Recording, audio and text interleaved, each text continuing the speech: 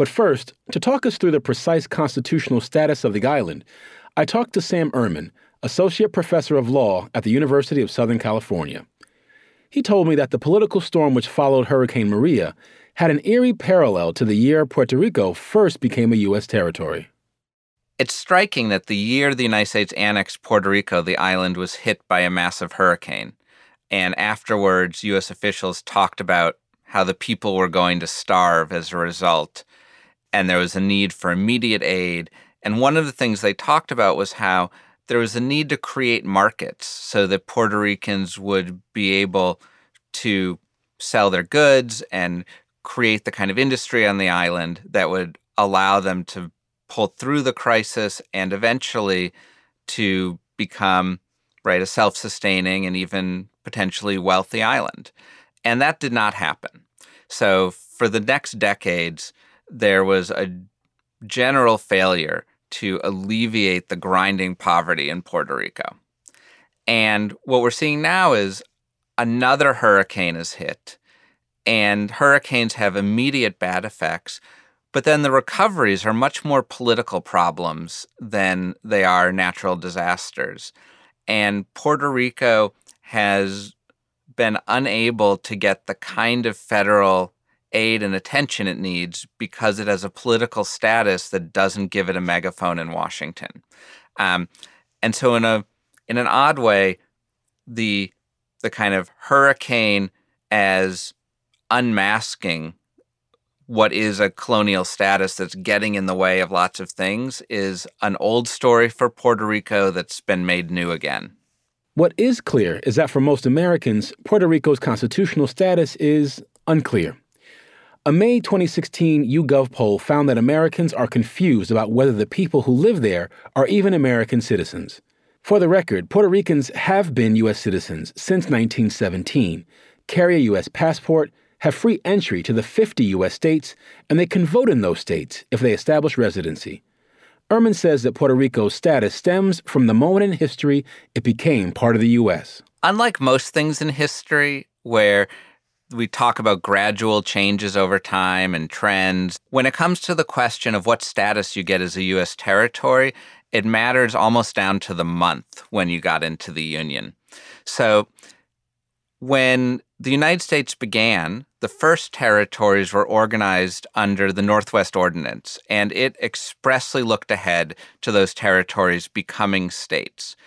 And that was the expectation and the practice for every territory added to the Union after that. And after the Civil War and during Reconstruction, the expectation remained. Any place that was annexed would eventually become a state. When Hawaii was annexed in 1898, that remained the expectation. When Puerto Rico was going to be annexed into late 1898, that also remained the expectation. But then when the decision was made to annex the Philippines, there was a period of rapid constitutional innovation. And the key takeaway from it was the invention of a new kind of territory, the unincorporated territory, that would not necessarily become a state. And so when the annexation actually went through in early 1899, that group of territories, Guam, the Philippines, and Puerto Rico, were all put into this other box and were not put on the road to statehood. And every territory acquired since then has also been put in that unincorporated territory box, and none of them have become states. So anywhere acquired before 1899 was an incorporated territory that is now a state, and everything else is an unincorporated territory that remains not a state. And what happened in 1898 to make this such a lively debate?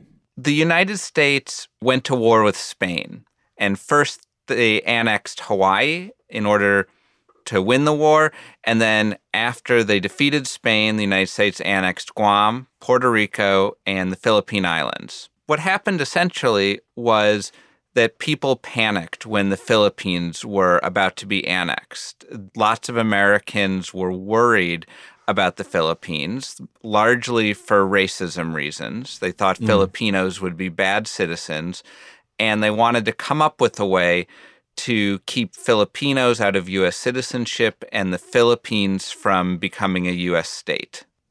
And so this question of citizenship then migrated directly to the Puerto Rico case.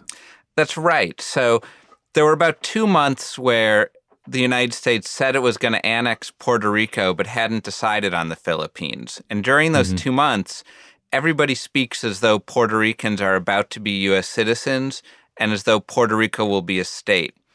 But once it's decided to annex the Philippines, U.S. officials start saying, let's withhold citizenship from Puerto Ricans.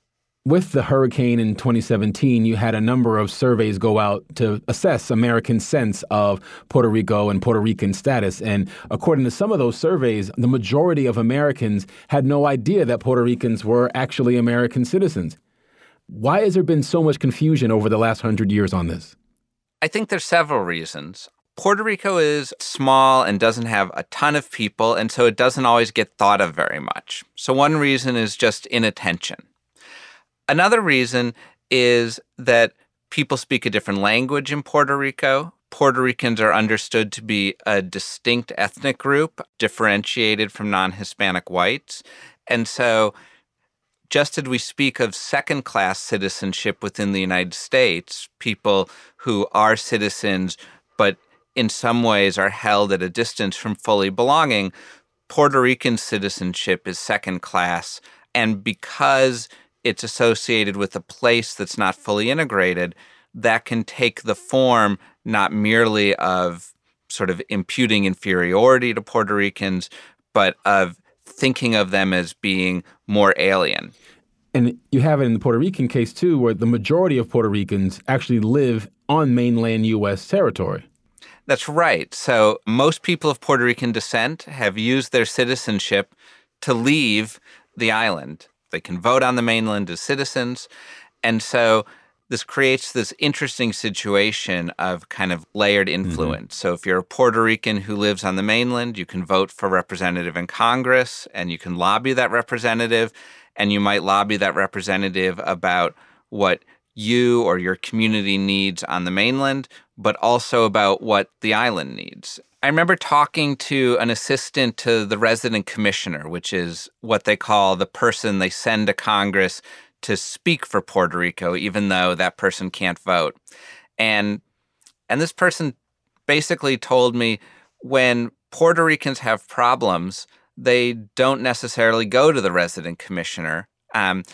Often the way they're able to get traction with Congress is to go through the representatives of districts that have a high number of constituents of Puerto Rican descent. So that's been a long strategy. And when Puerto Rico is treated particularly badly, then that strategy tends to become more activated. So there was a lot of movement back when the island of Vieques was under Navy control and people were worried about environmental damage there. And you would see representatives from New York taking this up as a cause.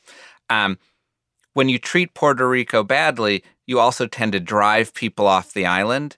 And to the extent those people register to vote and do vote, you then can create additional pressure because these are folks who have very recent memories of the island. And so its fate is going to be particularly important to them.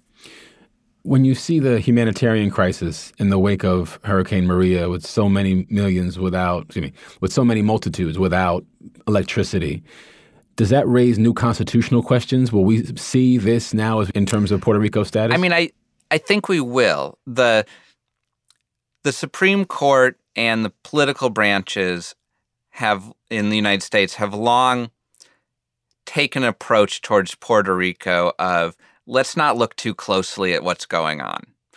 It's all working more or less. They have something like democratic governance there. People are something like content with what's going on, and so let's not shake things up.